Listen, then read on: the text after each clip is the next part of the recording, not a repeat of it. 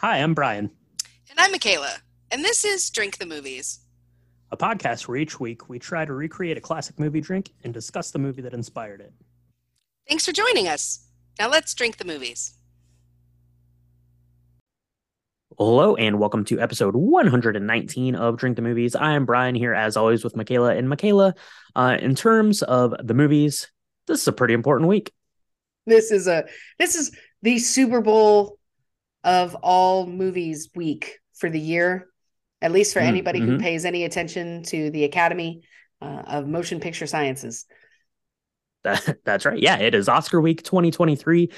We are here with you. This is our third Oscars together on Drink the Movies. Michaela, we did one kind of like right off the bat. We had just kind of gotten our feet wet into podcasting, and then last year we went through and did a whole big blowout for the Oscars. And this year, nothing less but the best from us. We've got our Oscar Pick'em contest going. That's pretty exciting. We made our way through all 55 or 54 of the films this year, in all the categories. We did our best to see these. We got to see a lot of these in the movie theater. This year, Michaela, that definitely hasn't been the case, since we started Drink the Movies. Maybe one or two at most, but I feel like we tackled a lot of these in the theater this year. We sure did. And it also helped that the shorts, the animated shorts, the live action shorts, I even think the documentary shorts are out there somewhere, but certain theaters were hosting that. So that was really neat because I feel like the shorts categories, they get the short haha end of the stick. Because a lot of people don't watch them. They don't make it to big screens very often. Mm-hmm. So that's kind of exciting that we were able to see quite a few of those on the big screens as well. Yeah, I mean, I think I don't want to say that things are completely back to the way they were pre-COVID from a movie perspective, but it's feeling like we're getting very close. We're getting 80% there. And in the last year, we've discovered our independent picture house in Charlotte. Any Mm-hmm. of you local to Charlotte, please go support local theater. The independent picture house is really cool. They've got really small, intimate screen settings, which is really great. And they make it a point to highlight some films that may have gotten Oscar nominations and Oscar accolades, but aren't hugely, cinematic triumphs in the box office. Mm-hmm. So, really, really cool there. Really glad we were to do all of those things again, like normal people, like that's in the that's right. before times. It felt very very much like we were back to normal in some instances there, and yeah, got the chance to see almost all of these, and we're gonna kind of run through and make our picks, just like we do every year. We're going to do them live here. We're going to be committed to these. Couple of caveats there, but yeah, we got the Oscars coming March 12th. So this coming Sunday, if you're listening to this live, 8 p.m. Eastern time, Jimmy Kimmel is going to be back doing the hosting duties, hosted in 2017, 2018, and then back again for this year. So, Michaela, the plan is anyway, I'm going to be coming over to your house. We do our annual little Oscar party. We're going to have some red carpet down, hopefully, if you and your husband can get that down in time. I'm going to come over. You're going to welcome me with a welcome cocktail. We're going to mix one of those up. We'll probably do a little bit of a Patreon hangout, kind of short to mix up that drink and chat about some stuff on the red carpet. And then, yeah, get into watching the show and we'll see how everyone's picks come along. But Michaela, before we get into all that, what we need to do is we need to go and mix up a cocktail because we're going to need a little bit of liquid courage to go out on the limbs that we're going to have to go out on to make these picks for Oscars 2023. So why don't we take a quick break and we'll be right back to whip up our dueling cocktails. This week, we both decided to bring our A game to B from a plus for cocktail me. B perspective. plus. B plus. Oh, okay. Well, I brought my A game. I Okay. brought my Sunday brunch A game. Oh, So all right. we the goal was to have something that was very worthy of an Oscar cocktail. I think yours is probably I don't know why you would say B game because I think yours is probably going to be amazing. Mm, Mine is someone had it and thought it was amazing, but they also thought that it was just kind of a trumped up mimosa. And okay. perhaps that's true. I found mine on the Simply Recipes website. And what you're going to need are three things, which is great. Which is great when you're drinking a lot of them on Oscar Sunday, trying to pick out the best films of the year. So what you're going to do is you're going to take 1.5 ounces of pineapple juice and then 1/2 ounce of mango juice or nectar. Mango is key here because it's going to create the mouthfeel that makes this thing absolutely delectable. We did a mango cocktail a couple of weeks ago, and it had some mango Pinocchio. nectar in it for Pinocchio, and it was splendid. It was absolutely one of the best cocktails we have done in probably the history of Drink the Movies, definitely 2023. So this was my inspiration as I was looking for stuff. So you're going to take both of those, your pineapple and mango juice, you're going to put that in a champagne glass, and then you're going to add as much brut cava as you would like. You could do Prosecco if you don't want to do cava, if you want something a little sweeter. If you want it to be super sweet, I guess you could do like an Asti Spumante, but then you're basically just injecting sugar straight into your veins. But either way, something sparkling, something bubbly. If you want to be extra fancy, you can rim your champagne flute with like gold shimmer or a color that you like. And this is a really beautiful cocktail. It is kind of like a fancy mimosa, but the key here that's going to be different than like a regular orange juice is that mouthfeel because of the nectar, and it's absolutely splendid and very sumptuous. Just I could drink this and drink it and drink it and drink it, and yeah. That's right. Yeah, that sounds very velvety and delicious. So I'm definitely looking forward to trying that come red carpet time here this week when we finally get together to discuss our Oscar nominations in person as the show gets to kick off. So I'm going, kind of down that same route, sort of this sparkling wine kind of cocktail. And mine is called the Moet Golden Glamour. This was the official cocktail of the 2010 Oscars, and I saw it and I said, that looks delicious. It looks pretty simple to put together because you don't want a bunch of complicated things. Oscar night, you're doing a party or something, you want to keep it, you want it to have some class, some luxury, but you want it to be simple. You don't want to spend all your time mixing up these complicated cocktails. You need to see what everyone's wearing, all the speeches, all this stuff. So this is going to be pretty simple to do. So what you're going to do, I like to put mine into a shaker to chill it off just a little bit. You don't have to. You could go straight into the glass with this if you want, but I like a coupe glass for my champagne cocktails. So this is what we're doing. You're going to use a 1/4 ounce of vanilla liqueur. Galliano is probably the best one, but you could also use like a liqueur 43 or a Tuaca, basically just any kind of vanilla liqueur, and 1.5 ounces of passion fruit juice. You're going to get that at the same place probably where you got the mango juice for Michaela's cocktail, right up in the front section of your grocery store. They probably have some fresh pressed passion fruit juice, so pick that up.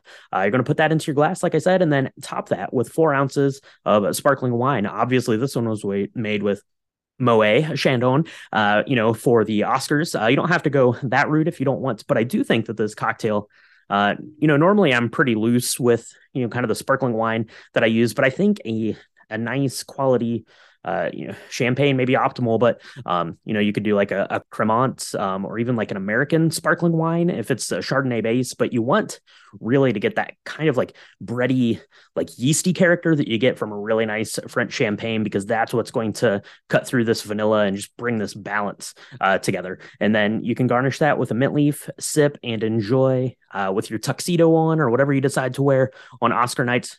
Spoiler, I'm not going to be wearing a tuxedo, but I am going to look pretty classy holding one of these, I think, Michaela. You're not going to wear the tuxedo shirt? It's like a serious, maybe, yeah. I mean, that might be a good look. And I'll wear aluminum foil or something and wrap myself in it. It'll be, that'll be great. It'll be a very strange. I think this drink is going to be amazing, and I can't wait. I can't wait to try it. It's very fancy. I think that vanilla liqueur is going to be really umptious.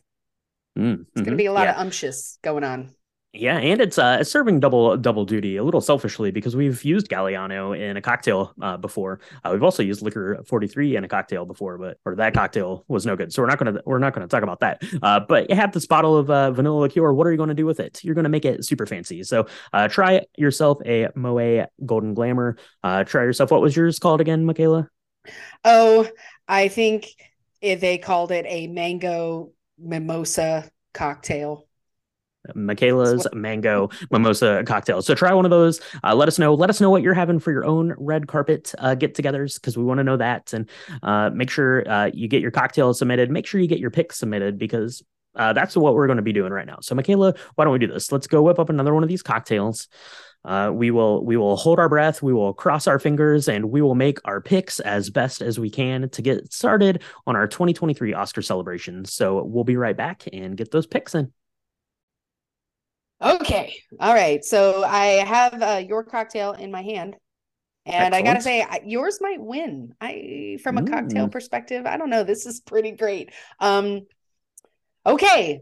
So everybody, all of our listeners are waiting with bated breath as to how we're going to do this. Now, so for the listeners at home, all the people at home, we are on our own individual websites, logging in and locking in our answers. So there's no going back. Drinkthemovies.com. Just Drinkthemovies.com. drinkthemovies.com. Go there. There's a link. You just got to scroll down just, I don't know, just like an inch, and then you can see the link there, and it's going to take you to our Typeform page that has the Oscar Pick'em contest there, and that's what we're using. We're going to go through and make our picks. That's right. And look, you don't have anything to lose, even if you haven't seen any of these films. I mean, we make a big deal about seeing all of them, but even if you haven't, if you win, you get lots of really cool swag. And so you should definitely go ahead and do this. Now, if you want a little inside scoop as to who might win or should win, even if you've not seen all the Best Picture, you could always join our Patreon. It's not very expensive. It's like $2 a month to get just in the door, and you get to hear all of our takes on what we do, what we liked about the Oscar nominated Best Pictures. We talk a little bit about just enough about the plot. We don't give away any spoilers, nothing like that. It's totally worth your time. You got nothing to lose, and you could get some really cool swag. So do that. That's right. Yeah, absolutely. So, we're not going to be talking about these movies in depth. So just kind of a loose spoiler warning on these. We're not really going to be getting into the plots of most of these. By and large, there are a couple of these that we actually covered on full episodes. Top Gun comes to mind, Elvis, so a couple of these actually got the full Drink the Movies treatment, but we're not going to go too deep in these because there's a lot of them. Michaela, 54 nominees this year, spread out over 23 categories, 54 movies. That is a lot to watch, but for science, you have to do it. It's kind of like running a marathon, right? It's not something that the human body is meant to do, but you want to do it. It's like climbing a mountain. You feel so satisfied at the end of it. Maybe you're like, well, was that worth it to do? And I don't know. I think the answer is yes, by and large, right? Yeah. I mean, we keep doing it, so we must obviously feel like it's the right thing for us to do, for both science and art, darling, and lots of art. Lots of art. Let's kick this off. Let's get started. That's right, because it is like art, right? And you do feel a nice a good feeling about having done this, having watched movies, and especially 54 movies. At least half of them are movies that you probably never would have watched or never would have had any interest in or never sought out or anything like that. So, Michaela, I mentioned kind of at the top, this is our third year of doing the Oscars. So just kind of generally, I guess, what were your thoughts about the movies from 2022 this year? Now that you've had a chance to see, all of them, there's a couple we still haven't caught up on yet. Just before we're getting this recorded and out into the world. But what were your thoughts about the state of the cinema in 2022? So on the offset, the first thing that came to mind is there are a lot of people that think 3-hour films are amazing, because there were quite a few of those this year. And newsflash, they're not necessarily amazing just because they're long. Okay, there needs to be more than that. Now, that being said, we've talked a little bit about this earlier. A lot of kind of eat the rich. There's a lot of this was the year, I think, that really shined a light on the haves versus have-nots in a very different way. And also a very, to me, like a less is more, very subtle. Like the subtle movies are really winning out. So we're going to talk a bit about The Banshees of Inisherin. That is a film that is not an action. I wouldn't even, people are saying it's kind of got a dark comedy tint to it. It's introspective, but it's beautiful. It's all these things, but I don't think it made any kind of splash at the box office versus, everybody talks about Top Gun Maverick, Way of Water. Those did very well as well. But I'm thinking that the reason and the fact that some of these more quieter films are getting all the accolades is really kind of, again, raising the bar as to what what constitutes a nominated film for best writing or best picture or whatever. So I thought that was kind of interesting this year. What about you? Yeah, it seemed kind of that way. I mean, obviously we've got some blockbusters in the mix here, Top Gun, Avatar, Elvis, to a certain extent. And I think that, kind of the general movie going, considerations here were pretty positive on that. You can look up, there's a clip of Steven Spielberg talking to Tom Cruise at the Golden Globes, basically saying how he basically, saved the entire industry with Top Gun Maverick because movies were looking a lot different going forward. So that's kind of a neat and interesting sentiment, kind of however you feel about that movie, about the blockbuster in general. So you got stuff like that. Eat the Rich was, like you'd said, a kind of recurring theme. But one of the things I noticed, it felt like last year's films, 2021, was really kind of really playing off of like anxiety coming off of 2020, right? The pandemic and, people being indoors and, kind of the industry of filmmaking and how that was going to look. It seemed like last year's films very much were kind of these intimate looks at anxiety, whereas this year's films seem to be a little bit more of a look at what does moving past anxiety or, dealing with anxiety a little bit more. That was kind of a theme that I found through a lot of these movies this year. So it's just kind of interesting to just take a look, after, having binged, 30 so odd movies, over the last 6 weeks, kind of what the recurring themes and feelings are there. And that's kind of what I came up with. But I don't know, let us know at home if you thought, there were any kind of strings running through these films that were nominated and stuff, because we love to hear that and love what people see and kind of dissect and be able to think about these films kind of in that way on a deeper level, and what people were getting out of them, because obviously your own life experiences are going to come in to play with that. But Michaela, we are not here for doing some deep philosophical analytics on these movies. We're here to just blindly make our picks to see who wins. So far, you and I have spent 3 Oscars together. I've come out on top twice. You've come out on top once. So this year, maybe you could even the score. So what do you say? Let's get this started. Thanks for participating in Drink the Movies 2023 Oscar Pick'em. Let's start. All right. So the first category is Best Writing Original Screenplay. The nominees are Banshees of Inisherin by Martin McDonagh, Everything Everywhere All at Once, written by Daniel Kwan and Daniel Scheinert, The Fabelmans, written by Steven Spielberg and Tony Kushner, Tar, written by Todd Field, and Triangle of Sadness, written by Ruben Östlund.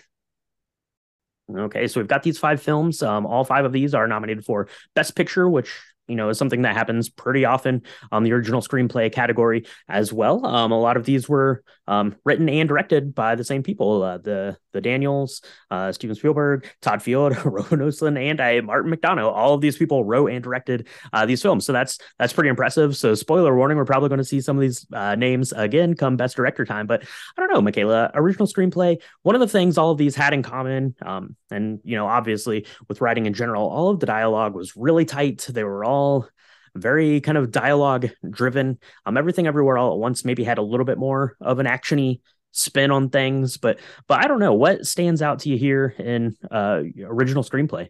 This is one of my favorite categories, because you really have to come up with an original idea. So this is not a spin-off of anything else, and it's got to have this writing that stays with you, is what I think of when I think of a really tight screenplay. So when I think of like The Fabelmans, I think of the scene where the uncle comes to visit and he's talking about and he has this really beautiful monologue that's really special. With Banshees of Inisherin, believe it or not, the kind of, I know I rag on it a lot, but the dialogue between the friends that are not friends, and just and Tar, we talk about Tar a lot because the monologues that Lydia Tar actually gives are stunning and just really special. So there's a lot, I think, that goes into all of these. It's so hard because these categories are all so deserving. Triangle of Sadness, I had no idea what it was about, and it was a very strange look at the haves versus the have-nots in the middle of the ocean. Yeah, that's my thinking is the reason why these were all nominated. It's really no surprise. The hardest part is picking the one. That's right. That is the hardest part. So everyone listening at home, here is the first pick. Michaela, best writing original screenplay. I'm gonna go with Everything Everywhere All at Once. Okay, and I'm going with Banshees of Inisherin for original screenplay. All right, coming up on our second one, the flip side of that, the adapted screenplay. So we've got some good ones here. We've got All Quiet on the Western Front, Glass Onion, Knives Out Mystery, Living, Top Gun Maverick, and Women Talking. So, yeah, some adapted screenplays. One of the things I had to look up, Glass Onion is an original story, of course. Top Gun Maverick is an original story, but because they carry over characters from a previous film, that's how they slipped into this adapted screenplay. That was the qualifier there for that. So, Michaela, very different here, right? We've got action opus of Top Gun Maverick, same kind of with All Quiet on the Western Front, based off of that classic of classic novels. You have this witty, sort of pointed murder mystery from Rian Johnson, who has been nominated in this category several times now. I don't know. What are your thoughts here about the adapted screenplay? This is really hard because you go from things that are known to things that perhaps were unknown. So I didn't realize that Living was from another source. That screenplay is amazing. The story is really compelling as we all get older. I didn't realize that until we'd seen it either, that it was based off of a Kurosawa film. So yeah, absolutely. And it sort of fits. It makes sense watching it now, thinking back on it. But like you have a classic book like All Quiet on the Western Front next to Top Gun Maverick. It's so hard to judge. And what you want to do is judge the film as a whole. And what you have to do is really judge the screenplay in and of itself, because that's what this award says. So yeah, you're gonna go first on this one. I'm gonna see what you say. I am going to go first. All Quiet on the Western Front seems like the logical one. It is nominated for a truckload of awards, adapted from, like I said, that most classic of war novels there. But I'm going to pick Women Talking by Sarah Polley. A little unfair. You actually haven't had a chance to see that yet. It's not out to stream until tomorrow as of recording. So you're going to get a chance to, caveat. Michaela can change her pick if she so decides after seeing Women Talking, kind of on any of these that they're nominated for. But I'm going with Women Talking. It is a really dialogue centric story, literally about these women talking. So beautiful stuff. That is my pick there for that category. Well, so I think I will take that reservation, and I will maybe change this later. But at this point, I think I'm going to go with the safe choice, which was All Quiet on the Western Front. I feel like it is kind of a safe choice, but at the same time, that the script is so absolutely splendid. And it's worth saying this is a foreign language film, so it had to meet all the needs of my American ears, as well as the language it was written in, which was German. And I think that it does so absolutely beautifully. So that's what I'm going to pick for now, but we'll see we'll see after tomorrow when it comes out and I can watch it. So for our third, we have Best Visual Effects. This one we should probably spend less time talking about. We've got All Quiet on the Western Front. We've got Avatar: The Way of Water, The Batman, Black Panther: Wakanda Forever, and Top Gun Maverick. Okay, so we'll talk about the Batman and Black Panther here. We kind of hit on these other ones, real briefly there. But the Batman, visually it was very nice looking. I thought the cinematography of it was great. I actually don't, we saw this at the theater when it came out. I don't remember anything visual effect wise standing out quite as much. I mean, there was some great stuff in the way that it looked, and the costuming and makeup and stuff like that. But I don't have visual effects. I don't know. I'm drawing a blank on why that one was there.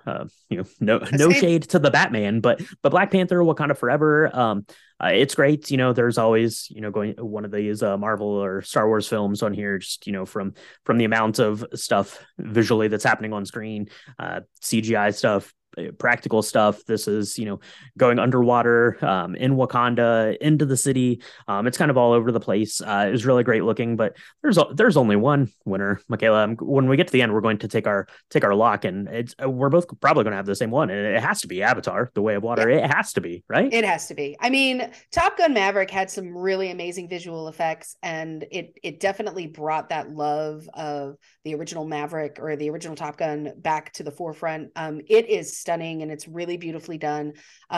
But let's just be clear, okay? It took 7 years to make Avatar: The Way of Water, because they needed to come up with the technology to be able to give the visual effects that they were given. That means that this is going to win an Oscar. Okay, so if you didn't like the film, fine, that's okay, that's your right. But no one can really argue with the amazing visual effects of Avatar: The Way of Water. All Quiet on the Western Front, again, beautiful, but the way in which they had to film some of the things that they filmed and the way in which they did that with like this weird version of like CGI with real actors learning to do all the things that they stuff, did. Yeah. Oh, just insane. So I definitely think Avatar is going to take it home.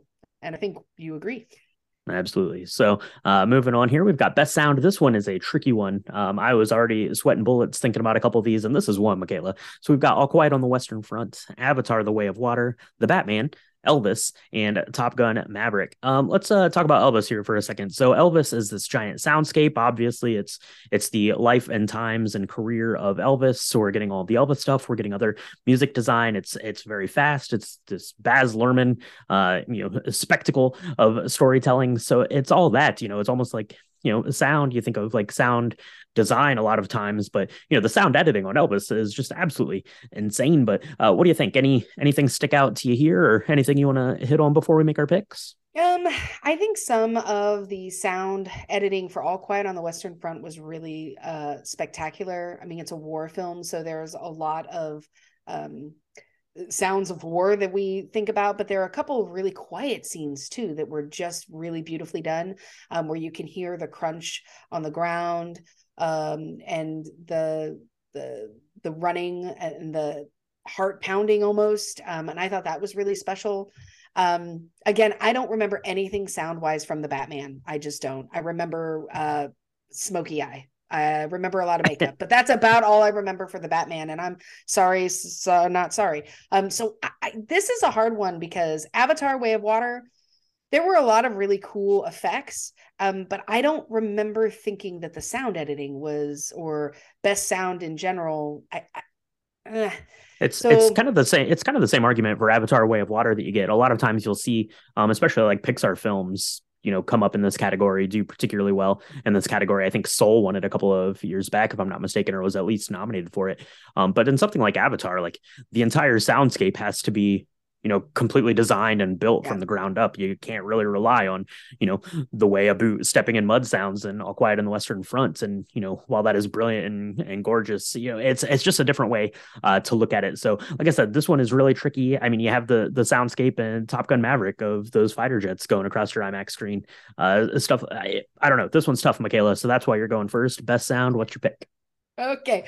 I'm probably going to go with Avatar: The Way of Water. Just because, like you said, I don't remember the sound being super different and strange, but I remember that it made a very compelling story. And again, he had to create that from scratch. That had to be created, and they built technology around being able to do that in an effective way. So that's going to be my pick. It's probably the safe pick. That is a fair pick. I am going to go with All Quiet on the Western Front, which is as visceral a movie as you can get, and the sound is a very important part of the way that makes you feel. So All Quiet on the Western Front for me, Avatar for you. What do we got next, Michaela? All right, we got Best Short Film Live Action. So if you've not seen these, you're missing out because some of them are actually good this year. I don't mind saying the nominees are An Irish Goodbye, Evalu, Les Pupilles, The Red Suitcase, and Night Ride. Yeah, that's right. So we've got 5 here. All pretty good. All very sad, as these live action short films tend to be. Now, going into this, I'd watched 4 of these, and The Red Suitcase was kind of my favorite going through. It's following this immigrant girl as she's landing and moving through an airport to start kind of the next phase of her life, how that's going to work. But then I saw them, and An Irish Goodbye kind of came in and blew me away. It was a little bit longer, so it felt like a more fully narrative of a film. So maybe that's why I connected with that one a little bit more. But there's some really good ones. I really enjoyed Night Ride. I really enjoyed Ivaloo. Le Pupille. Le Pupille, which you can find on Disney Plus, wasn't my favorite the first time I watched it, but the second time I watched it, I really kind of connected with it a lot more. It really kind of made sense, and felt a little bit more, fleshed out, so to speak. So I don't know. This is a tricky one, Michaela. What are you thinking? So I totally agree with you. I think if you're looking for a film that's like a film that happens to be short, An Irish Goodbye is definitely the way to go. It's got a beginning, it's got a middle, it's got an end. You kind of really get to know some of the characters. There's a lot of quirkiness to it. They because it is a little bit longer, they have time to make some very detailed decisions to build certain things out and create layered characters and a layered kind of facade of what's happening in a family. I thought Ivaloo is so beautifully shot.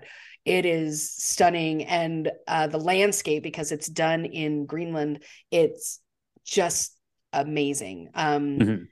The story is a little tough.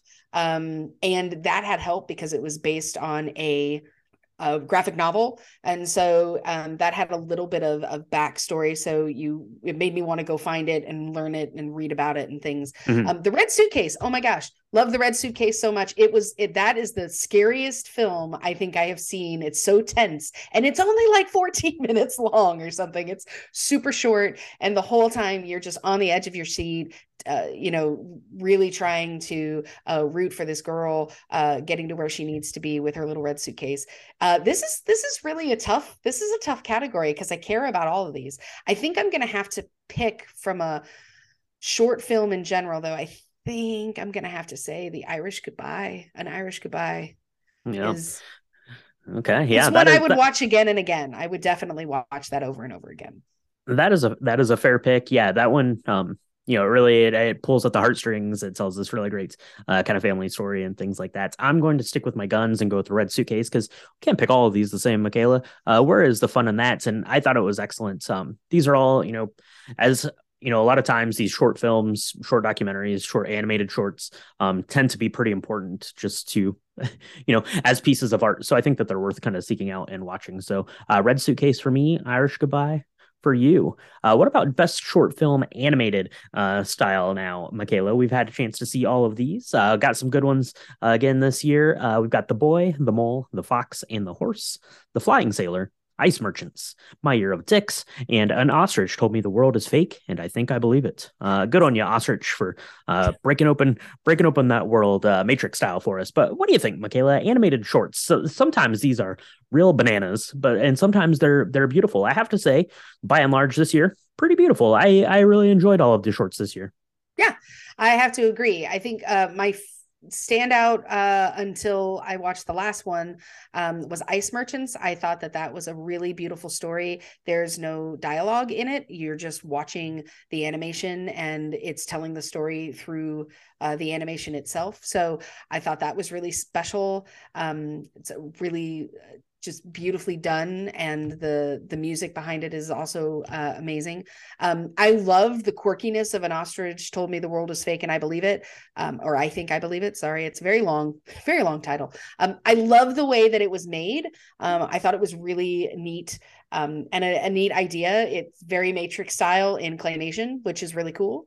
But I loved all of these. I think my least favorite was probably The Flying Sailor because I just didn't quite understand some of the aspects of it. I mean, I know what happened, but I don't know. I just don't think I developed an appreciation for what I was seeing the way that I probably should have. And that could be a me problem, but my favorite, oh my gosh, my favorite is The Boy, the Mole, the Fox and the Horse. And that's really probably no one's surprise if you know anything about me as a person and you've seen the film. It's based on a book. The book is also amazing. The animation in the animation is amazing, and the book itself is really beautifully written and beautifully illustrated. And it tells a full story. It's only 35 minutes long. I think it's really amazing. And so that is going to be my pick for better or worse. Hmm. Yeah, no, I think that The Boy, the Mole, the Fox, and the Horse is going to be my pick as well. It's animated beautifully. It has a really stellar voice cast, and it just kind of was transcendental. I will say, My Year of Dicks, title aside, which is kind of the the butt of jokes ever since Riz Ahmed had to say it at the nomination announcement. I think it's interesting and it's good to have stories like that. Similar to Turning Red, we don't get a lot of coming of age stories told in the perspective of young women. So I think that it's kind of important from that stance. And I liked kind of the serial like vibe and structure of it. I thought was pretty great. But yeah, The Boy, the Mole, the Fox, and the Horse is going to be my pick for best short film in the animated category. Absolutely. Well, moving on to best production design. And if anybody doesn't know what that means, it means how well did the movie look from a setting perspective, because all of that is designed, whether on a studio or even if it's a place where you have to travel to, right? There had to be decisions that were made about the cars that were there, or the trees that were in the setting, and all of that. Okay. So nominations are All Quiet on the Western Front, Avatar: The Way of Water, Babylon, Elvis, and The Fabelmans. That's right. Yeah. Best production design. This is a tricky one. Kind of all of these technical ones. Last year, you just looked and you said, well, whichever one Dune is nominated for, it's going to win. But this year, all Right. all of these movies are crazy. The production design on, we've talked about, All Quiet on the Western Front, just insane. The level of realism that they brought to this thing. But then you have stuff like Babylon, which you and I watched together, and you have just, the production level of like the first half hour of this is it's, going through this just giant crazy party, and just the millions of moving pieces that had to come together to get something like that done. And same level there on Elvis, similar kind of vibe. There's something like The Fablemans that's this big visual landscape of time in the 1950s. It's just absolutely crazy. This one is a tricky one. Michaela, what are your kind of thoughts on these five here? So I thought that All Quiet on the Western Front was really special. I mean, it's just an amazing film. It's really hard too, though, because it covers a subject matter that we have seen a lot of before. So there's a lot of trench warfare shots and building out the trenches, and then the quiet areas in the churches that they go through, and all of these kind of withered away buildings and things. That was really special. It's hard for me with Avatar: The Way of Water, because I don't know where to draw the line between production design and best visual effects. So that's hard for me, because I want to give it to someone else. Because I feel like most of the stuff that I saw was a basis of the visual effects versus the production design. And so that's one of the reasons why Elvis actually I thought was super impressive that way, because the production design that you do see, they had to go from, a completely different breadth, right? So from these very humble beginnings to these big mansions to, skyscrapers in Vegas, and all of that had to be done in such a way to make you really believe that this was happening. This is a tough one. This one is really hard for me. This one is really tough. All Quiet on the Western Front, I think, is as great of production design as you can possibly have. But I think, coming, just a few years after something like 1917, I think maybe that works against it here in this case. I say Babylon and Elvis are very similar in kind of their frenetic pace and, kind of the way that they're shot and look. But I think Elvis is ultimately a better movie, and it's moving through more time periods and more locations. So I am picking Elvis as best production design. Yeah, I think I'm gonna have to agree with you there. Because I have a lot of torn feelings about Elvis in some of these categories. Not because it's not worthy, but just because I don't know exactly where to give it its best accolades. I really loved the production design of Elvis. I think that's something, when I think about the film in the past, and I know we've done a deep dive on it, that's one of the pieces that I really remember, is just that look and feel of the film. And there's a lot of makeup and a lot of costuming, but I think that's really where it draws the line. And I think you're right. I think All Quiet on the Western Front is a safer choice. because it is really beautiful. But I'm going to go with Elvis with you. So we'll see if we're both wrong in about a week. That's right. Yeah, we are putting our eggs into one basket there. So what do we got? Best music, original song. We've got Applause from Tell It Like a Woman by music and lyrics by Diane Warren. Hold My Hand from Top Gun Maverick by Lady Gaga and Blood Pop. Lift Me Up from Black Panther, Wakanda Forever. Rihanna, Ryan Coogler, Ludwig Göransson. Natu from RRR, music by M.M. Keeravani and lyrics by Chandra Bose, and This Is a Life from Everything Everywhere All at Once by Ryan Lotz, David Byrne, and Mitski. So Michaela, you're just looking at these. Normally there's some kind of standouts, but a couple of these are kind of interchangeable in a way to me, because they were all kind of, credits start and these songs come in.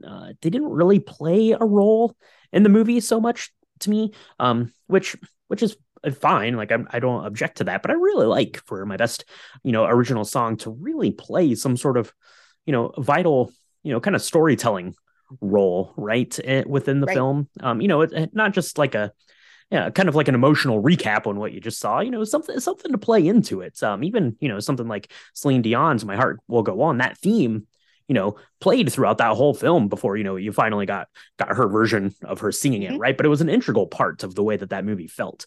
And to that end, you look at all these, Lady Gaga, Hold My Hand, that's probably my favorite of these songs. But what part of the movie does that play to me? And I don't know. And I'm gonna let you talk, but I'm gonna go ahead and make my pick. I am going with Golden Globe winner, Natu from RRR. Yeah, totally agreed. I mean, here's the deal with these. I think you and I are very aligned, so I'm not going to re-say everything you just said. I love Diane Warren. I think she's done a lot of great things. Hold My Hand's probably my favorite of the songs if I just listen to them. But Natu, there's something about, I don't know, half of the world listening to a song and identifying with it somehow.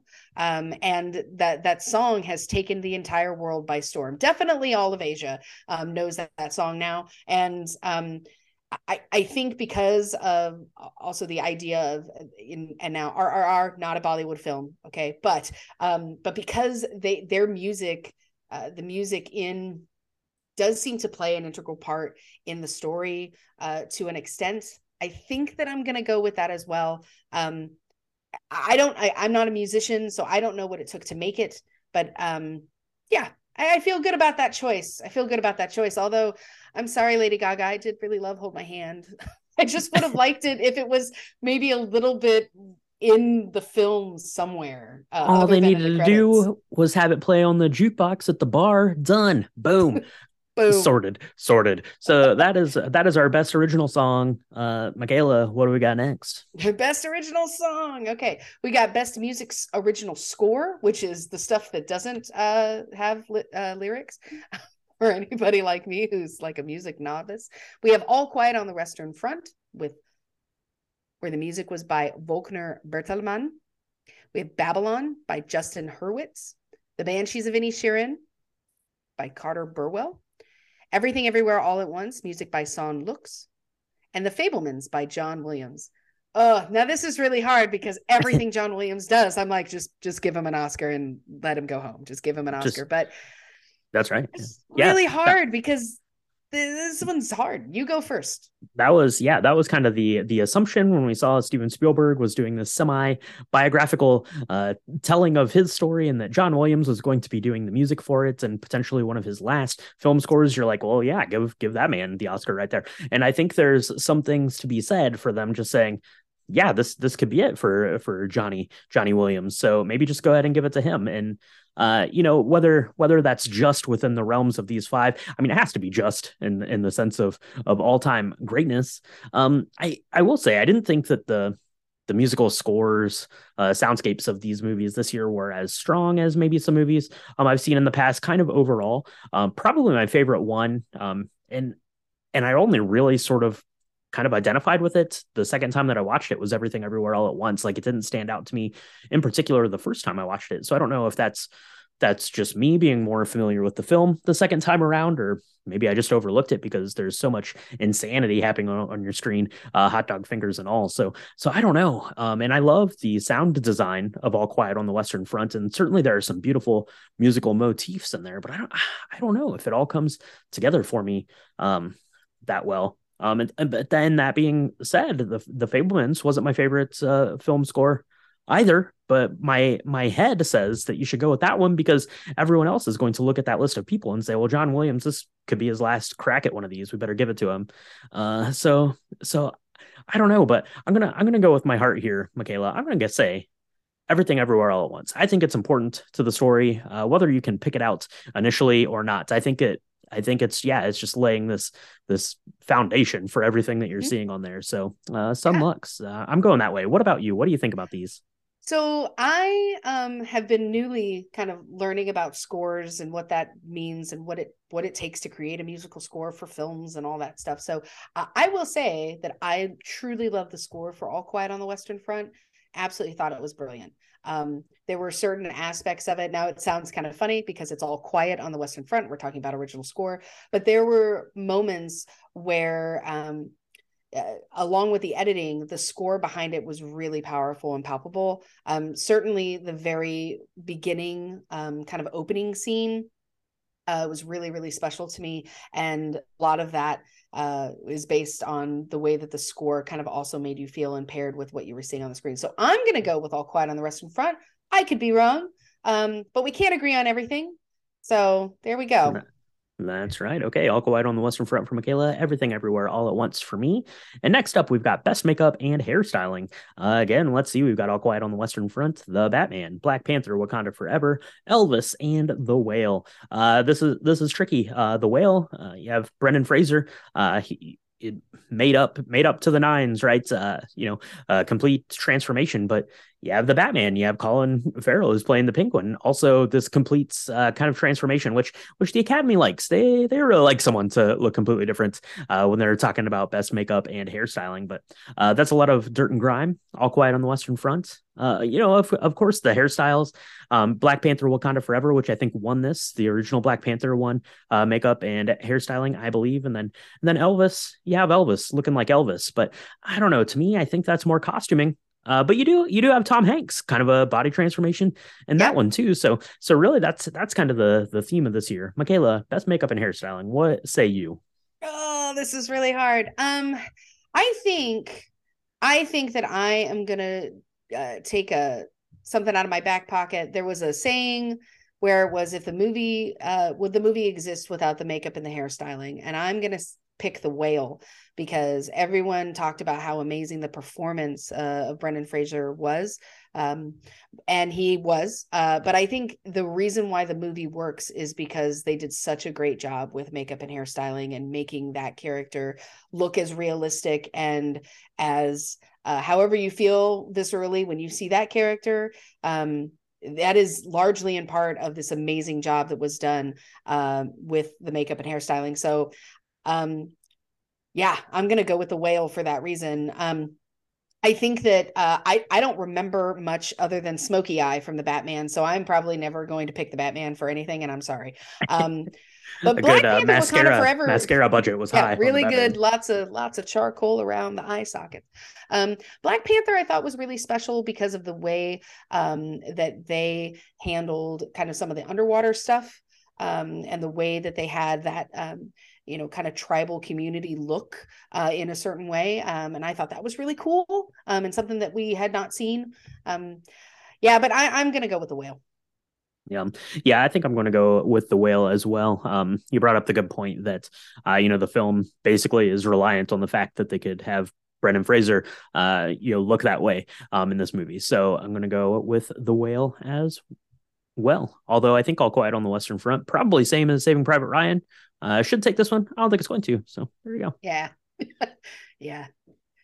So best international feature film. I'm so glad we're able to talk about this. I'm sad that there are only 5 nominated films for this because I think there are probably tons more out there. We've talked a lot about what it takes to get into this short list. I thought almost all of these. Now we both, I don't think, have seen The Quiet Girl yet. which is one of the nominations. And so that is on our list. We're going to get it watched beforehand, but unfortunately, it's not out anywhere. We can just stream it or buy it. So here are the nominations. We have All Quiet on the Western Front, Argentina 1985, Close, EO, and The Quiet Girl. That's right. Yeah. So some really good nominees here this year. Absolutely loved Argentina 1985. I thought it was a very important and timely story. Something that happened in 1985 being as important today in lots of countries around the world as it was back then. A really important story.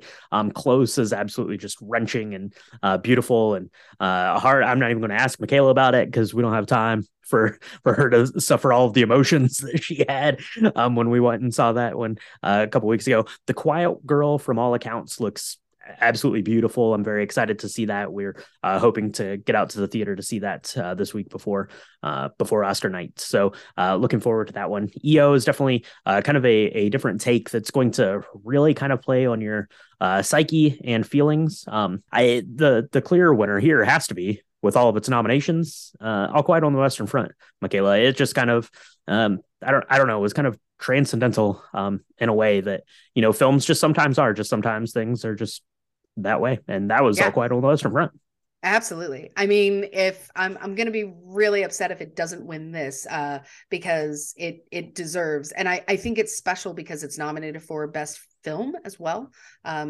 But all of these are really great. If you have time, go watch Close, go watch Argentina 1985, probably go watch The Quiet Girl. These are all really amazing and they touch on so different subjects, really, really special. But All Quiet on the Western Front's definitely my pick. Okay.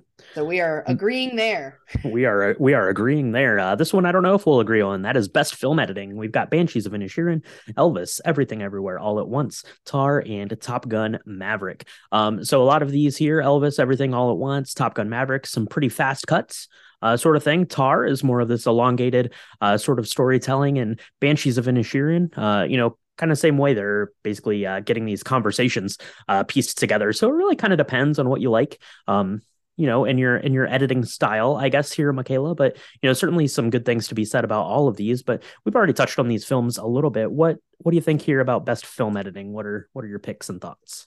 So my thinking around this is when you're talking about editing, right?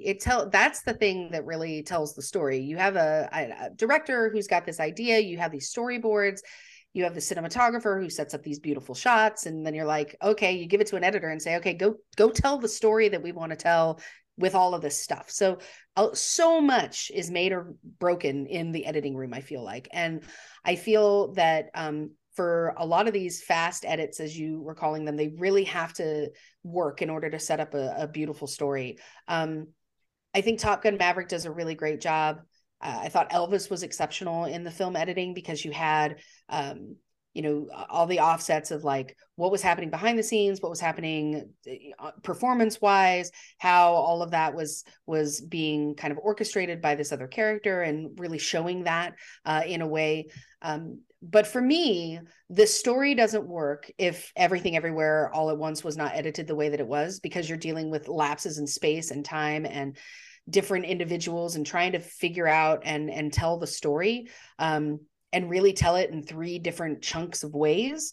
So for me, I'm going to pick Everything Everywhere All at Once because that story just doesn't work unless you had the editing that it had. And I'm not saying it was perfect. There were a couple times where I myself got a little confused, but the story itself was really confusing. And all you had to do was sit and wait for the next frame and it kind of set you straight. So again, I really feel that this year, the kudos goes to Everything Everywhere All at Once. What are your thoughts, Brian? Yeah, I'm going to go with Everything Everywhere All at Once as well. Normally you think of film editing, and that has a lot to do with kind of how the movie is paced and then obviously what it kind of looks like. But Everything Everywhere All at Once, the editing really felt like it was an integral part of the story in the way that worked. So I'm going to go with Everything Everywhere All at Once for Best Film Editing. We're back to the shorts, Michaela. What's this next category? We got Best Documentary Short Films. We got the nominations are The Elephant Whisperers, Hull Out, How Do You Measure a Year, The Martha Mitchell Effect, and Stranger at the Gate.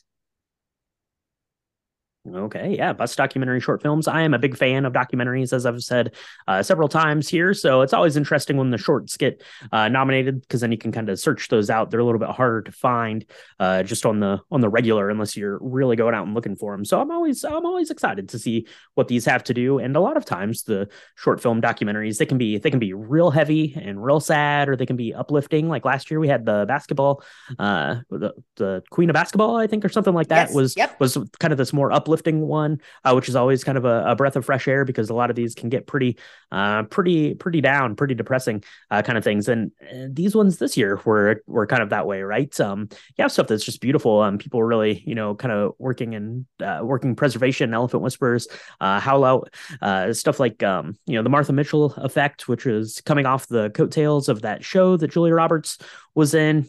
Really kind of introducing the world to her. Never was familiar with Martha Mitchell kind of in any way. A little bit more of a straightforward, just documentary kind of interviews and footage and stuff like that. Some personal growth stuff kind of in Stranger at the Gates. But I don't know, Michaela. I think we have kind of different thoughts on this one, but I'm going to go with Howl Out. I think that it was it's staggeringly beautiful, kind of creepy. Like it almost feels like a horror film there at times. But I think that it's really important from like a conservation and climate change and that kind of things. And it's this more like quiet, unspoken documentary. And normally I don't like those. I don't really like documentaries that don't have a lot of narration and voiceover.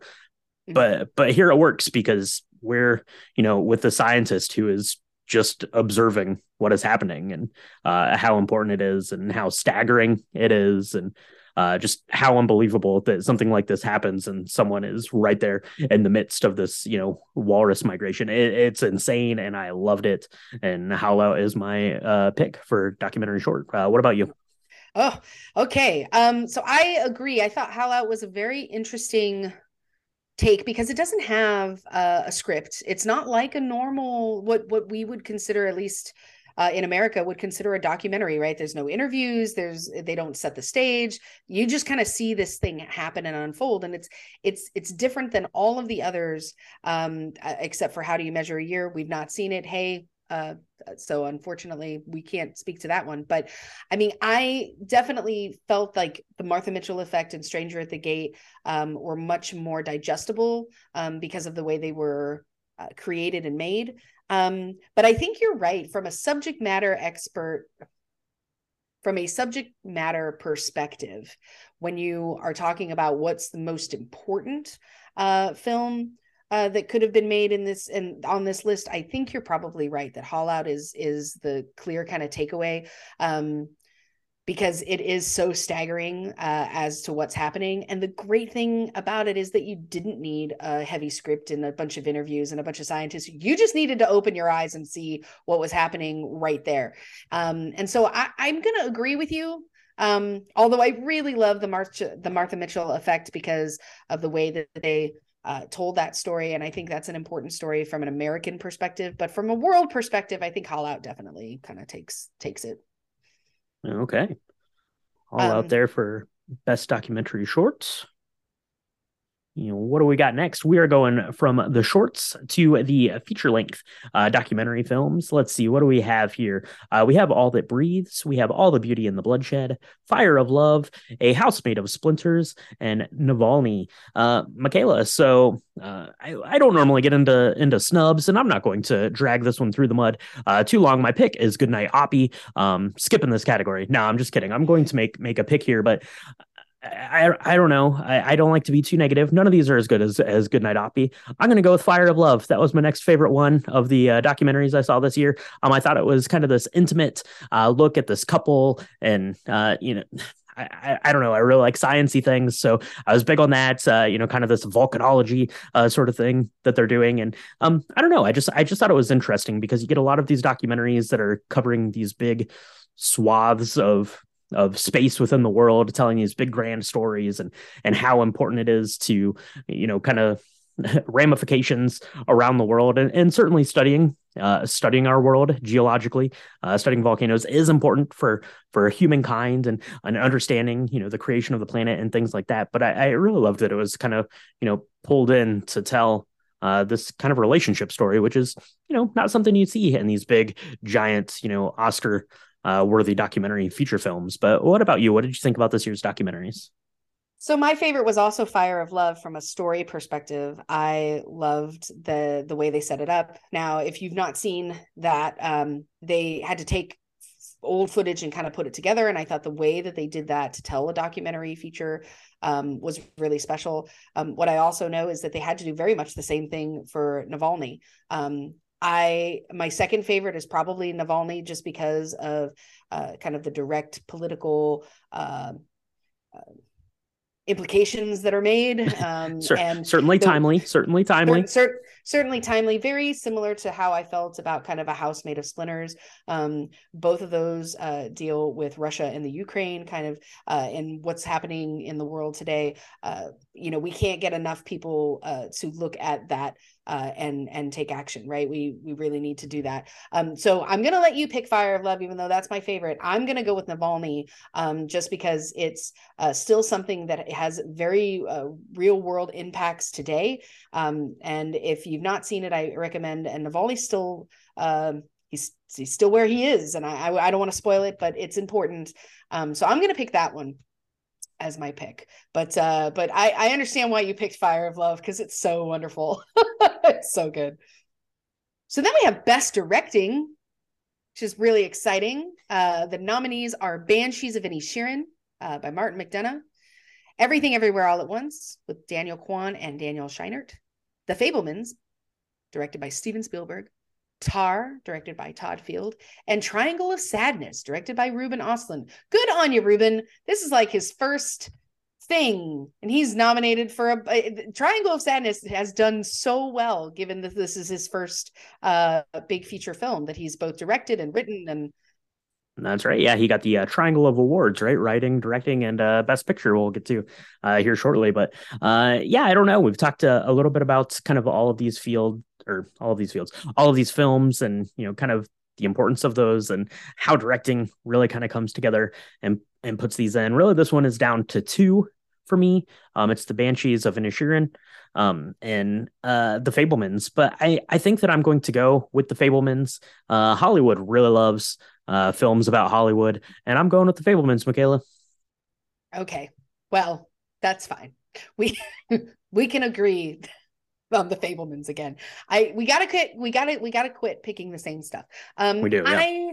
I feel like this was really hard, because I loved the way Triangle of Sadness was filmed.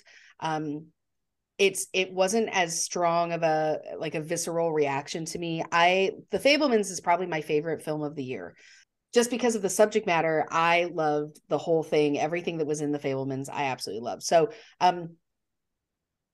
I'm going to pick the Fabelmans as well.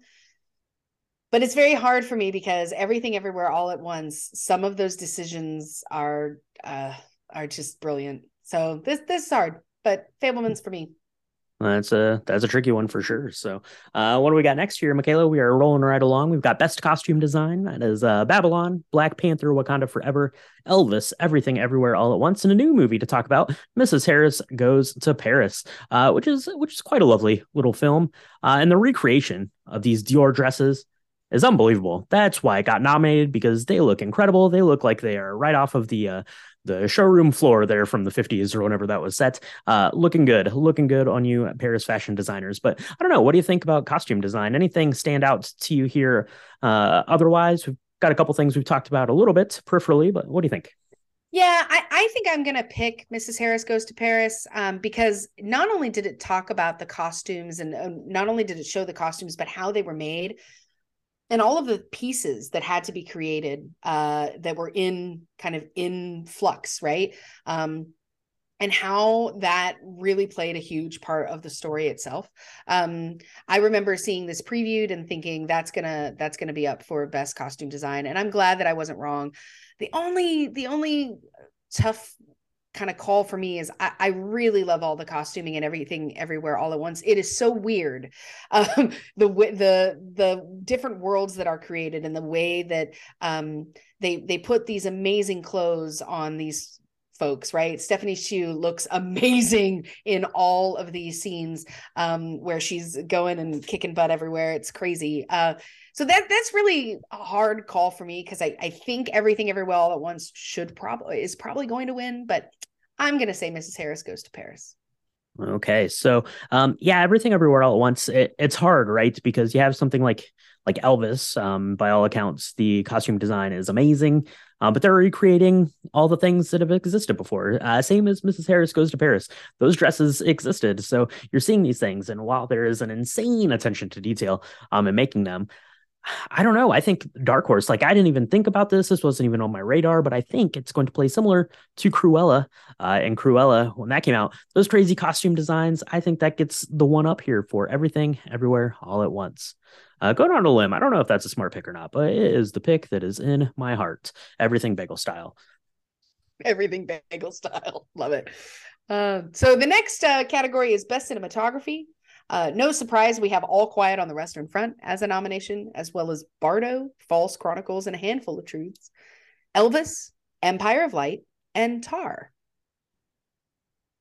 That's right. Yeah, absolutely. So, cinematography. This is a tricky one.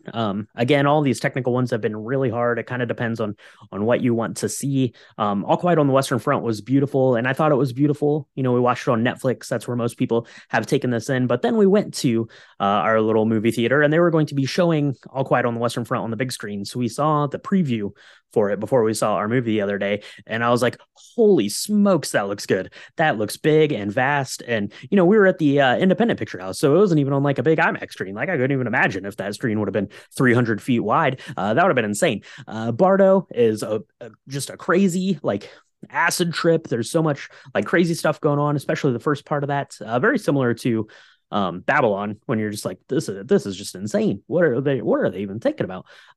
Elvis, it's this big opulent production of these Elvis concerts and stuff. That's absolutely great. Empire of Light, which we did an episode on, is beautiful, gorgeous. I don't know what it takes to win cinematography anymore, because you have all these IMAX screens, and you just expect everything to be big and blown out and over the top. But is it really more kind of intimate in the way that the cinematography needs to work now? Are we pulling it back from that? I don't know. I'm very confused. I'm gonna say All Quiet on the Western Front. It's gorgeous, and it is intimate enough within the confines of those little trenches, and big enough in scope. I think it ticks all the boxes. So I'm going All Quiet on the Western Front, Michaela. I think my biggest conflict here, I loved Bardo, False Chronicles, and A Handful of Truths, not because I love the story, because I got lost a couple of times, I'm not gonna lie, but it was so visually striking, but again, I kept losing touch with, well, was this a cinematographic choice, or is this based on some sort of special effects, or how that kind of meshes and molds. And over time, I think that's really why this category really always gives me pause, because it's really hard to pick. And I don't know enough about how some of these films were made to maybe kind of draw the line. I thought that All Quiet on the Western Front is probably most deserving, because not only do you have these big sweeping, kind of very grand views, but you also got these very tight close-ups of objects and people, and the way in which that piece works and meshes, rather than just having kind of these much more grand frames is really what makes it work. And I mean, again, it's hard because it's a war film, but you shouldn't need, I think you were the one who told me this, it's all about the shots. If you can tell the story without a script at all and really understand because of the shots that are done, I think that is a really good litmus test. And so I'm going to agree with you. I feel bad that I'm not picking Empire of Light, because I know we both like that film a lot, but that's the choice. Yeah. Yeah. Decisions have to be made. It's not getting any easier as we go. And we are up on a category, which I think we're both going to make the same decision and we're both going to be sad about it. Not sad, but, sad we couldn't pick something else. But that is Best Animated Feature Film. We've got Guillermo del Toro's Pinocchio, Turning Red, The Sea Beast, Puss in Boots, The Last Wish, and Marcel the Shell with Shoes On, which is absolutely fantastic. Go watch Marcel the Shell. I think it's on something now. It's on Showtime or something. I think go watch it. It's incredible, and it's my pick in my heart. I'm not going to pick it here. I'm going to pick Guillermo del Toro's Pinocchio. Now, I think that most of these are pretty warranted. Turning Red, I liked a lot. I think it was an important story. I already brought that up when we were talking about our animated shorts back there. The Sea Beast, I liked a lot. It was a Netflix animated film. I thought it was really good. I thought that it looked great. I thought that it had a good story and a good message. And Puss in Boots: The Last Wish is an excellent film. By all accounts, it looks great. It has a really kind of interesting animation style within the realm of that classic DreamWorks animation style, and it tells a fantastic story. Puss in Boots, in a lot of ways, is like the animated version of Everything Everywhere All at Once, where you're looking at these different sort of timelines that could have happened. It's amazing, and that was kind of a resounding theme this year too. But I don't know. We talked about it on a full length episode, Michaela, but Pinocchio, it does everything. It's real beautiful, and it's the favorite, and I think it's going to win. Guillermo del Toro's Pinocchio. What do you think? Anything else to add there? No, I'm going to agree with you, and I'm also really sad. Marcel the Shell with Shoes On is definitely my favorite, and yeah, I'm sad about it, but I'm picking Pinocchio. But everybody should see that film because it's so good. Marcel the Shell, it's so great. It's really good, yeah. So, give it a try. But watch Pinocchio. Go back and listen to that episode. It was one of the best cocktails we ever made, Michaela. Yeah, we make some pretty good cocktails, I have to say. So we did really well there. So the next is Best Actress in a Supporting Role. We're into the big ones now. Yeah, I mean, not that the other ones weren't big, I guess, but these are the ones that are going to be on all the headlines come Monday morning. The top 4. That's right. So we have Angela Bassett for Black Panther: Wakanda Forever. We have Hong Chau from The Whale. We have Carrie Condon, The Banshees of Inisherin, Jamie Lee Curtis from Everything Everywhere All at Once, and Stephanie Hsu from Everything Everywhere All at Once. This one's really hard, man. This is a tricky one. All of these were excellent. I would really like to see Jamie Lee Curtis get one, just kind of from a career retrospective. I really liked her character in this. I thought she was incredible, and she definitely kind of laid it all out there. And I thought that was great. Stephanie Hsu is amazing in Everything All at Once, Everything Everywhere All at Once. She has all sorts of emotion and all sorts of commanding of scenes. She is just brilliant in there. Angela Bassett is incredible in Black Panther: Wakanda Forever through her part of that film. I think I'm going to go with my head here. I'm doing some thinking right now, and that Jamie Lee Curtis and Stephanie Hsu are going to split votes, and Angela Bassett is going to win Black Panther: Wakanda Forever. That is my pick for Best Supporting Actress. Justly warranted. She's great. She's the best part of the film, I think. So. Oh, hands down, best part of the film. That's really hard because I want to agree with you. But I'm gonna go with my heart on this. I really want Jamie Lee Curtis to take one home. I love her female supportive energy. And so that's what I'm gonna go for. It's really hard though, because I thought nobody talked enough about Hong Chau's performance in The Whale. It's very subtle.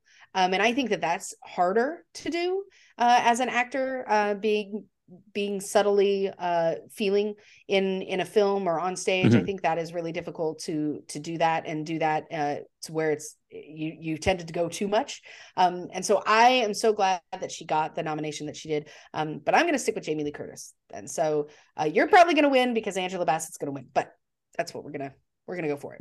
That's okay. I will take a win if Angela Bassett wins, because she is great for sure. So this is maybe the hardest one that I'm going to have to pick. At least I think, Michaela, Best Actress in a Leading Role. We've got Cate Blanchett from Tar. We've got Michelle Yeoh from Everything Everywhere All at Once, and then there's 3 other people that are nominated too. Just kidding. That's Anna de Armas from Blonde, Andrea Riseborough from To Leslie, and Michelle Williams from The Fabelmans. Now, in any other year, Michelle Williams gets a nomination, and say, well, she's going to win because that's what she does.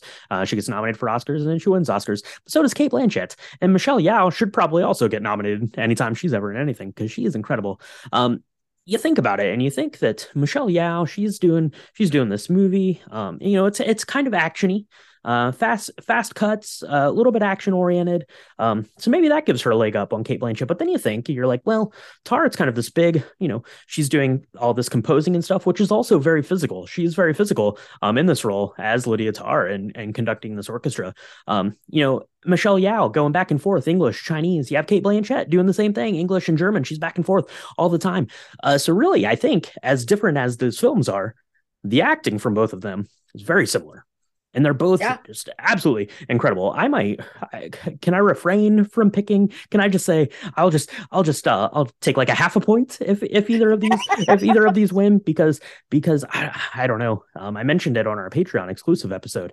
Kate Blanchett, this might be my favorite thing that I've ever seen her in, and she's only done things that are absolutely incredible. But I'm gonna make it easy on myself, and I'm going to say Michelle Yeoh. I think she wins it because I think that Everything Everywhere All at Once was a film that was worthy of all of these nominations and all of these awards. She's absolutely brilliant in it, and I don't know. The world is a better place having had that movie in it. So Michelle Yeoh is my pick here for actress in a leading role. But what do you think, Michaela? This is a tough one, but do you have anything to add? No, I think for me, it's Michelle Yeoh's year. Kate Blanchett, she everything she touches, as you said, is cinematic gold. So it wouldn't surprise me if she won, but I'm going to pick Michelle Yeoh because I really want her to win.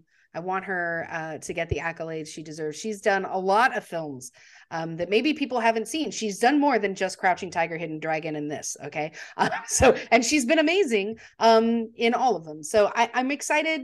I hope that she does take it home. But if Kate Blanchett wins, I won't be mad at it, or Michelle Williams. I think that all of these performances were really special. We were not, I think we talked about, we're not a huge fan of Blonde as a movie. But Ana de Armas does a really strong job. So I'm glad that everybody got nominated. But I'm picking Michelle Yeoh. That's what I'm going to say. There you go. So the next one is Best Actor in a Supporting Role. We've got Brendan Gleeson from The Banshees of Inisherin, Brian Tyree Henry from Causeway, Judd Hirsch from The Fabelmans, Barry Keoghan in The Banshees of Inisherin, and Ke Huy Quan in Everything Everywhere All at Once. And I don't mind telling you that Ke Huy Quan is my top pick.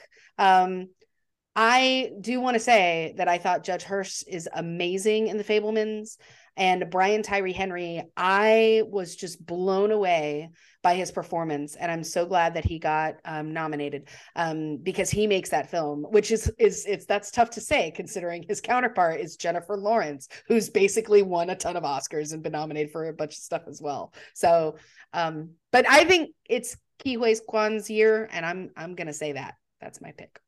That's right. Yeah, we keep picking the same things. Ke Huy Quan is my pick here as well. All these are excellent. Of course, would be surprised to no one if Brendan Gleeson wins this, but I don't know. I think that Waymond really elevates the film, right? It really relies on his kind of frenetic energy running around this thing to really be pulled off. And come on, give the man his Oscar. I want to see him.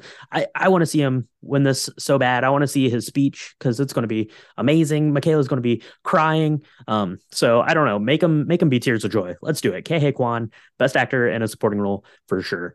What do we got? Leading role time, Michaela. This one another tricky one. I think going into this, everyone kind of had the same opinion on who it was going to be, and then all of a sudden, our first nominee here, Austin Butler for Elvis, starts winning all those awards that we thought that Brendan Fraser from The Whale was going to win. So that's kind of the matchup here. We've also got Colin Farrell from The Banshees of Inisherin, Paul Mescal for Aftersun, and Bill Nighy from Living. But what do you think, Michaela? This one's a little tricky to navigate, as a lot of these categories have been. But what do you think?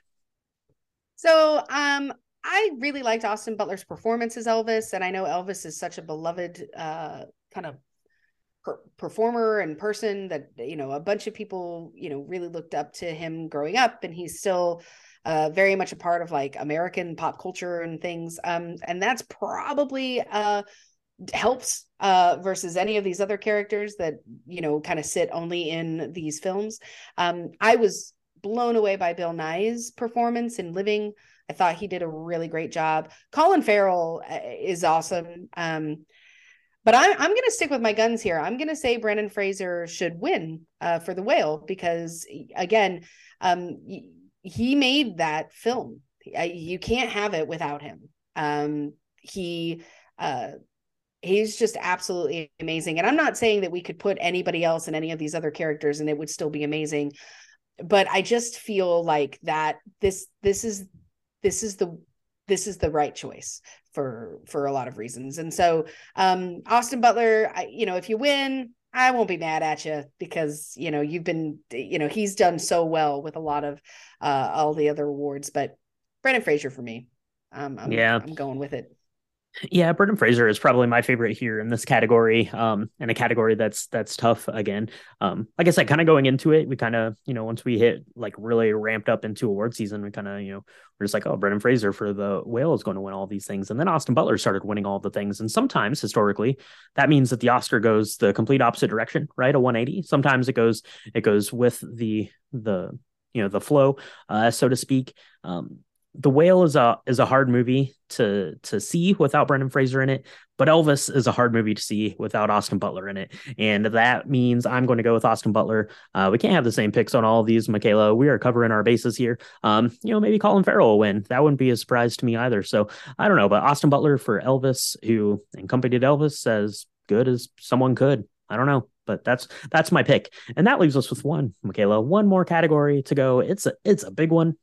We talked about all of these over on our Patreon, patreon.com/drinkthemovies. You can go there, get subscribed. We do bonus content, a bonus episode every month, hangouts, all that sort of stuff. But this, kind of the last 6 weeks or so, we did little mini episodes about all 10 of these films. So go get subscribed. You can listen to those if you want to get a little refresher on any of these. That's certainly a good way to do it, and a really good way to support your favorite podcasters out there and things like that. But take it away, Michaela. We've got one left. Why don't you do the honors of bringing this thing home?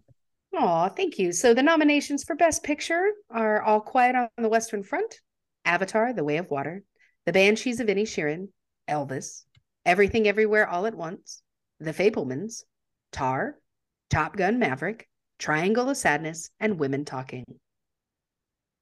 Okay, it's really hard to pick a best film. So it is hard to pick a best film.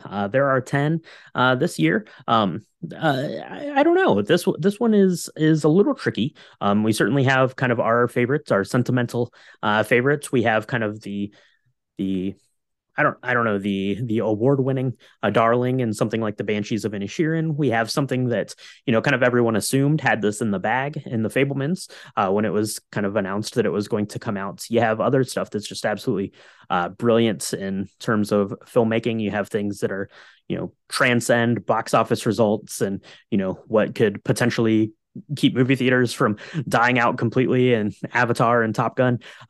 But I don't know, a lot of times in going through this list, it's a real fine balancing act of going with your heart and going with your head. But this year, Michaela, I have the confidence in going with my heart and my head because I think Everything Everywhere All at Once is going to win, and I want it to win. And yeah, that's it. So at the center of it all is an everything bagel and Everything Everywhere All at Once for me. But what about you? What do you have to say about these 10 movies? We don't have to go over these too much. We've kind of hit on most of these throughout our recording here. But anything stand out? Anything you want to say about any of these? And then you can pick Everything Everywhere All at Once too. Yeah. So I thought that this was such a good mix of films that did all of the things that you just said. Right? We have films that did really well in the box office. We have films that are just kind of strange and weird, yet beautifully done. We have these really introspective, very tight kind of relationship studies. There's some nostalgia in there. There's some performance. There's just a lot. And then there's and all of these hit me differently. I mean, I don't think there's any one on here that I say, well, that's not a great film. I don't know why it was nominated.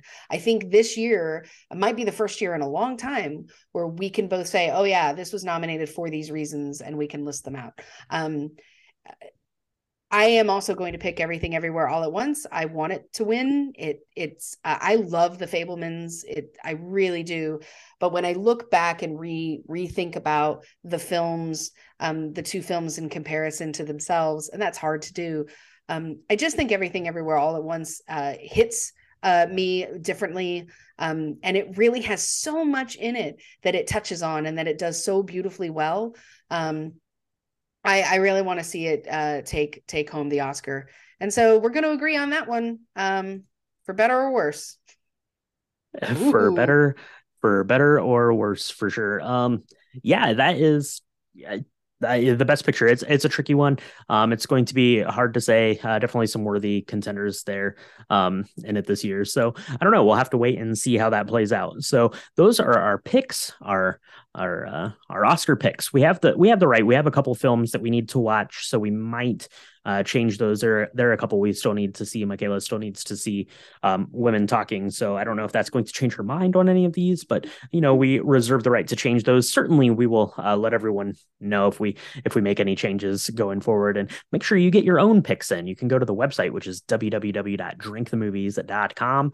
Just go down a little bit there. There is the entry link to go in to the Typeform page, put in your entries, and see if you get the most correct picks. Whoever does is going to win the prize package, and that's pretty fun. We really like doing that and giving that stuff away. It's always a good time, and we like to see how the community does. Because some people are insane like us, Michaela, and watch all these movies. Some people are like, I heard that one's good, or I saw this one, that one's good, I'm going to pick it for everything. If you did that with Dune last year, you probably did pretty good. So I don't know, get in there, make those picks, and see what you think. Go check out our Patreon if you want a little bit of bonus coverage, and probably going to do like a hangout sometime on the day of the Oscars, maybe to mix up a cocktail or two and talk to the patrons over there. That's patreon.com/drinkthemovies. Go get on all that and follow us on social media for more kind of Oscar fun stuff as we get here going this last week and we get our last movies watched. It's at Drink the Movies on all the things, Drink the Movies, or facebook.com/Drink the Movies. But Michaela, every year we do kind of we do one snub, because I don't really like snubs that much, because most of these things, generally speaking, are pretty well warranted. But anything, if you thought that there was a snub, I guess I already said mine. Good night, Avi. Ridiculous. So we'll do one of those, and we'll do a stone cold lock. But the caveat is we can't say Avatar for best visual effects. You have to make a different one. Oh, okay. I just put you right on the spot. On the spot. I think Guillermo del Toro is going to win. His Pinocchio is going to win for best animated film. Okay. I think I'm locked in on that one. Yeah, is that too easy? That might be too easy too. that was the other one that was maybe too easy. No, that one is a pretty good pick. I think there is kind of a scenario where maybe something like Puss in Boots wins, takes that out, but I would have a real hard time seeing it not win that category. So that's going to be the lock. Any snubs? Anything you saw this year that you thought maybe was worthy to get nominated? Maybe not even. Let's not even phrase it as a snub, because that means that, something else didn't deserve to be there. And by and large, I think, we kind of make the case that most of these things, maybe not the Batman, should have been nominated for things. But anything else we saw over this last 365 days that you think maybe deserved a nod for something?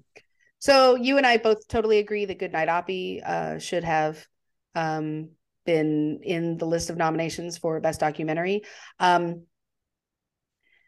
I think Eden Dambrien, I think I say that correctly, he played Leo in Close, and I do not know for the life of me why he wasn't nominated for Best Actor or Best Supporting Actor. I don't know if he would have won, but oh my God. I mean, he's like 15. He's a baby, and he was so amazing in that film. So there are also Till was amazing, and that didn't get any accolades, and I thought that was a really important film that also should have gotten some sort of nomination for all of the amazing things that it was. The Woman King, I mean, we talked a lot about Viola Davis not getting nominated. I totally agree with that. I think that's a miss. But again, it's really hard because, right, if you say that someone gets in and you have a certain number, then that means that someone has to get kicked out. And I'm not I want us all to win. I want everyone to win. So I want everyone to win. But those films definitely deserved, I think, a little bit more or accolades, or even, somewhere on the list. They should have been on there somewhere. So they should have gotten on there. Yeah, there are a couple for me. I don't know. It would have been hard to have seen this throw something off, but I was really impressed with it about when we saw it, which was back about the same time as the Batman came out. But the Northman, kind of the cinematography for that and the way that looked, I really liked. And then speaking of cinematography, this one might have been a little bit of a snub. Whether you liked the movie or not, we both really liked it and thought pretty highly of it, but the cinematography in Nope was just kind of absurd on that level. So that one I think was, I don't know if it was snubbed necessarily, but had that been in the 5, that would have been absolutely warranted, I think. So I don't know. Let us know at home if you have any snubs or any stone cold deadlocked predictions. We want to know all that stuff. And like I said, make sure you get entered into the contest because it is a ton of fun and Oscars are coming up on us fast. And then tell us your favorite decompression movie, because we're going to need that after we get through the Oscars for sure. Right. So yeah, let us know all that stuff on social media and all that stuff, and make sure you're following along. Get subscribed to the podcast, leave us some reviews. That would help get Drink the Movies out there, get more people entered into the contest so we can all have a little bit more fun. Michaela, where can people do that? You can find us on Apple Podcasts, Spotify, anywhere where Anchor podcasts are distributed. If you're liking what you're hearing, leave us a 5-star review. It helps us spread the news, spread the love of both cocktails and cinema together. It's an amazing thing. We can't do it without you. Yeah. Yeah, absolutely. So good luck to you out there, keeping your sanity as we make our way into Oscar time if you're trying to get these watched. And good luck. And hopefully you have fun on Sunday. Stay safe out there and make sure, watch the awards. Let us know what you think and all that good stuff. And we'll be back. We'll probably try to release early, maybe Monday or Tuesday next week after we get the recap recorded. So yeah, I don't know, Michaela. Let's go grab a drink. We'll do the coffee and Bailey's we talked about in the lobby bar this week because we still have a bunch of hours of film to get through here before Sunday night. Yep, absolutely. All right. Well, we will see everyone next time on Drink the Movies. You beat me last year, but I think I've got your number this year. I think you do too. But I'm following my heart. That's what it's all about. Following your heart.